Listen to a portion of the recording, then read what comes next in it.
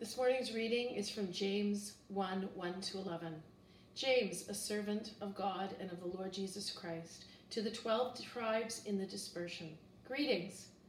My brothers and sisters, whenever you face trials of any kind, consider it nothing but joy, because you know that the testing of your faith produces endurance. And let endurance have its full effect, so that you may be mature and complete, lacking in nothing. If any of you is lacking in wisdom, ask God, who gives to all generously and ungrudgingly, and it will be given you. But ask in faith, never doubting, for the one who doubts is like a wave of the sea, driven and tossed by the wind. For the doubter, being double-minded and unstable in every way, must not expect to receive anything from the Lord. Let the believer who is lowly boast in being raised up, and the rich in being brought low, because the rich will disappear like a flower in the field. For the sun rises with its scorching heat and withers the field. Its flower falls, and its beauty perishes. It is the same way with the rich. In the midst of a busy life, they will wither away. We're calling this talk this morning, "The Pandemic Life is Hard." I think we would all agree with that. As the isolation and the lockdown carries on, separation, anxiety. We were hoping this would be all behind us, but here it is still there. So we carry on in this first Sunday of the new year, aware of a challenge and a pandemic and difficulties. And we can think that, that's it's very unique, which it is obviously, but when we look at the scriptures, we find that there's lots of discussion about trials as well, and James is a good example of that. Because as James writes his book, James, the brother of Christ, writing some 30 years after the life of Jesus, he opens his epistle with a reference to trials. And so we have our trials. Well, James and the church in Jerusalem also had their trials. And so I'm hoping that as we look at this book, it will give us some wisdom, as it's part of wisdom literature in the New Testament, that we might hear what God has for us in these trials, our trials and the trials of James and the first century church in Jerusalem. So how to live our faith in our everyday world. That's really what James is writing about, how to live our faith in our everyday world. So we begin with the opening text. My brothers and sisters, whenever you face trials of any kind, there we go, consider it nothing but joy, because you know that the testing of your faith produces endurance, and let endurance have its full effect, so that you may be mature and complete, lacking in nothing. Whenever you face trials. And the word trials there is a common one in the New Testament. It refers to challenges, refers to obstacles, hurdles of any sort, can even refer to temptation. When we experience any of this stuff, James says, actually, consider it all joy. Wow, well, we hear that and we pause. And we'll bracket that for a moment, consider it all joy. But we do indeed experience trials, even as James did. So they're there. He's not saying they are good in themselves. He's not saying hurrah for trials, but he's just recognizing that these trials are part of life. And then he goes on from that to say, consider it all joy. And the reason he talks about joy is that if we handle these trials, if we enter into them in a way that is useful, then they can enable us to grow, that they can be good for the development of our character. And that's really what James is saying. Trials are trials. But if we receive them as we can receive them in faith, then they can actually be opportunities for growth. Remember the word opportunity or crises in Chinese has that element of opportunity to it. A crisis. And so what is the process then for James of dealing with these trials so that he can say, indeed, it is possibly joyful. And so we have three aspects that James notes, and one is that it encourages us in our faith. That when we have trials, challenges, the idea, James is saying, is to recognize that we can't handle it all on our own, but that we can depend on God. So faith is trusting in God. It's living in trust rather than mistrust, as we've been saying. So we can lean on God, look to Him. Don't quickly go to, I'm a victim and everybody's out to get me, but to look to God, our Creator, our Sustainer, our Provider, that He's there for us. Look to Him so that our faith indeed might grow. James, one of his great statements is that God is the giver of all good gifts, verse 17 of chapter 1. Every generous act of giving with every perfect gift is from above, coming down from the Father of lights, with whom there is no variation or shadow due to change. The Father of lights is the giver, and He gives to us. So, faith. And then when we live in faith, James says that leads and can lead to endurance or patience. It's another word that can be described in a variety of ways. Patience, endurance, fortitude, strength. Eupipene has that sense, that well-rounded development of growth. It's particularly used for athletes. Athletes who really commit to a discipline to excel in their sport. Well, that's fortitude, that's endurance. And James is saying when we look in faith to God, it helps us to develop that perseverance, that strength, that endurance, that fortitude. James says that's a good thing. So we don't have to hold back, say the world's out to get me, but I can trust in God and hopefully grow in this way. And then the result of that, James says, is that it leads to fortitude, to maturity, to completeness. In the KJV, it talks about perfection, but it really means to become authentic, to become integrated in ourselves, balanced in ourselves, to become mature, to become a mature person, not always reacting to things, but to be able to hang in there, remain balanced. So James is putting all of that together. So can we enter into these times and season of trials, which surely we have right now, but in a way that enables us to be solid, to be balanced. Another image that James uses in our text here, is not to be bouncing around on the surface of a lake or the ocean like a cork, but to be balanced and in harmony with that, so that we can pass through the ocean instead of being torn about as if in a storm. So that's where James begins. So trials, yes, but we can pass through them in a way that develops our faith, develops the characteristics of endurance and fortitude, perseverance, so that we can remain balanced. So that's where James says.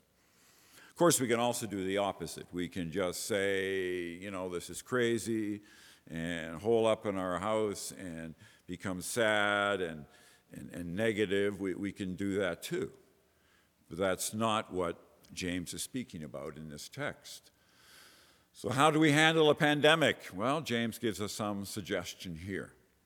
And then he follows that up with a desire for wisdom. James 1:5, if any of you is lacking in wisdom, ask God, who gives to all generously and ungrudgingly, we heard that in verse 17, and it will be given you.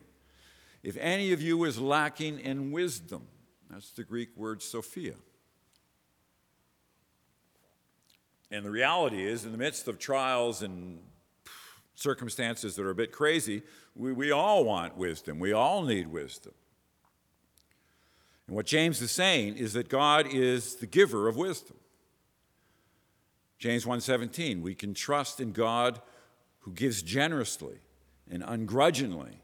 He gives us His wisdom, His Sophia. So that's where we carry on. If God is the giver, then that means we become the asker. And as we are the asker, it means that we go to God in a spirit of prayer. So we trust and we depend on God in trials and now wisdom. It's interesting in the Greek text in verse 5 in the NRSV, I believe in the NIV as well, it starts with if any. That's the tie, if any. But actually in the Greek text, it jumps out as a big but. You have trials, but look to God and seek the wisdom from God. That's what James is saying. So, yes, we need wisdom. We need help from God. And we now ask him as the giver of good gifts, and we ask him that he will give us wisdom in this situation, in your circumstances, right here, right now, Weston, second Sunday of 21. God gives. And then he says, but we're to look to God in faith. Don't be two-faced. See that in verse 8. Don't be double-minded. It actually means two-souled. That's literally what it means, two-souled, two hearts. The Jewish tradition in the Old Testament, there's the thought that the human has two hearts, and you have a good heart and a bad heart. And so this carry-on of being two-souled means unbalanced. So don't be double-minded. So the word's only used twice, and both times here in James. Again, we see it in James 4:8. Don't be double-souled, double-minded, but trust and depend and lean on him. And again, an example like a wave, verse 6, being unstable, restless, unsettled. That's not how we go to God and ask. We go to him with a sense of trust in God. And so, as Kierkegaard says, we will one thing. We will one thing rather than being double-minded. And as we do that, indeed, we will understand and receive God's wisdom. Tillich uses the phrase, to get in the clear with God. I like that. We can get to the point where we are in the clear with God. We trust, we lean, and we have the single-minded focus on who God is in the midst of the circumstances that we live within. To know God's wisdom, to know God's Sophia. And of course, Sophia in this sense is not IQ. It doesn't mean that you have an IQ of 140 or more, that you're a genius. That has nothing to do with that. The wisdom that James is talking about is wisdom for daily living. You can be a genius and be totally messed up in how you live your life. We have examples of that, so we hear. Wisdom in how we live our day-to-day, how we experience our day-to-day, how we go through this pandemic, how we respond as a church community, how you respond as a family. What is wisdom in this situation? That's the kind of wisdom that James is speaking about. So yeah, there are trials. But within the trials, we have opportunities to grow. And particularly, James says, if we go to God as the giver of wisdom, he will give us wisdom. So we pray. We ask. That's the direction that James is speaking. It's very practical. We need help. God will help us. And then he ends with this third piece, which can seem a bit strange, but for James, this issue of wealth and of money is a big issue. He comes back to it over and over. A lot of teaching in James about money and wealth. Because he's saying essentially that money is not the answer for everything. We might think that in our day. If I just have enough money, then that will get me through this pandemic and I'll be okay. James is saying it doesn't work that way. Rather, we are to keep going to God in a sense of humility and trust and dependence. And he uses this theme of the reversal of fortune. Let the believer who is lowly boast in being raised up, and the rich in being brought low, because the rich will disappear like a flower in the field, verses 9 and 10. To trust and lean on God with a humble heart, rather than going to this position of being proud and I can handle it all myself. James says that's not the case, and he uses this example of money as an example of trusting and depending on God. Mary, of course, is a great example in terms of her Magnificat. She says, he has shown strength with his arm. He has scattered the proud in the thoughts of their hearts. He has brought down the powerful from their thrones and lifted up the lowly. He has filled the hungry with good things and sent the rich away empty. One of the nativity canticles from Mary. So to keep trusting, to keep leaning on God. God, do your work in me. And then right in the text, James cites Isaiah chapter 40 and talks about the flowers of the field and how they come and how they fade. No, verse 7 or 11.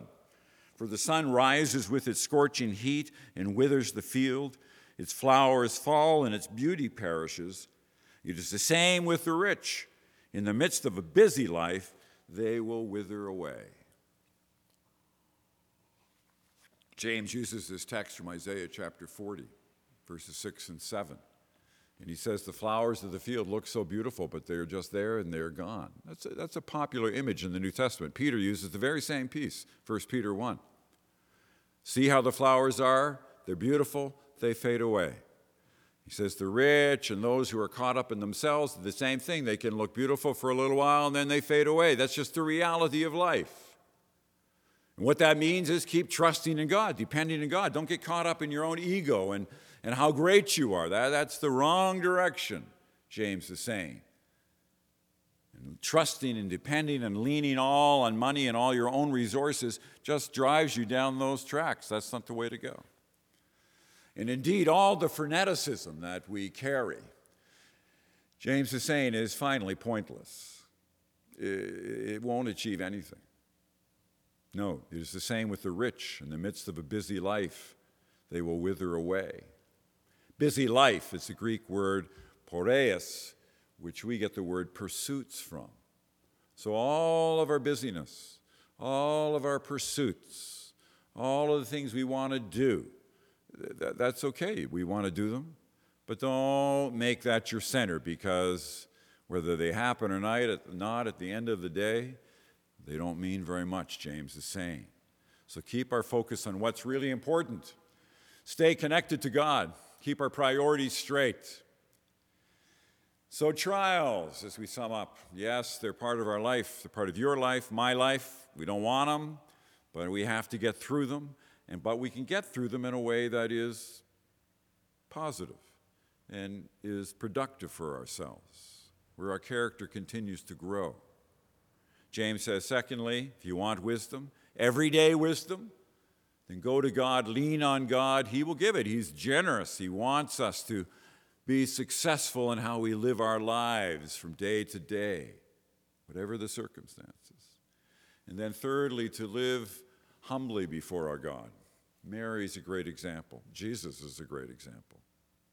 To live in gentleness, to live in meekness, to live in trust, to continue to look to God. Not get caught up in all the games of comparing ourselves and competing with others. Trust and depend and lean on God so that we get through the trials, so that we can keep growing through them, whatever they might be. First century Palestine under the Roman eagle, they were tough times. But James says we can stay on track. Look to God. Look to Jesus as our friend and our Savior. He is with us in this new year of 2021. He will enable us to get through the pandemic. We do it as we continue to look to God, Jesus as our friend, walking with us, our companion. May we look to him, hold his hands, and we say these things in Jesus' name.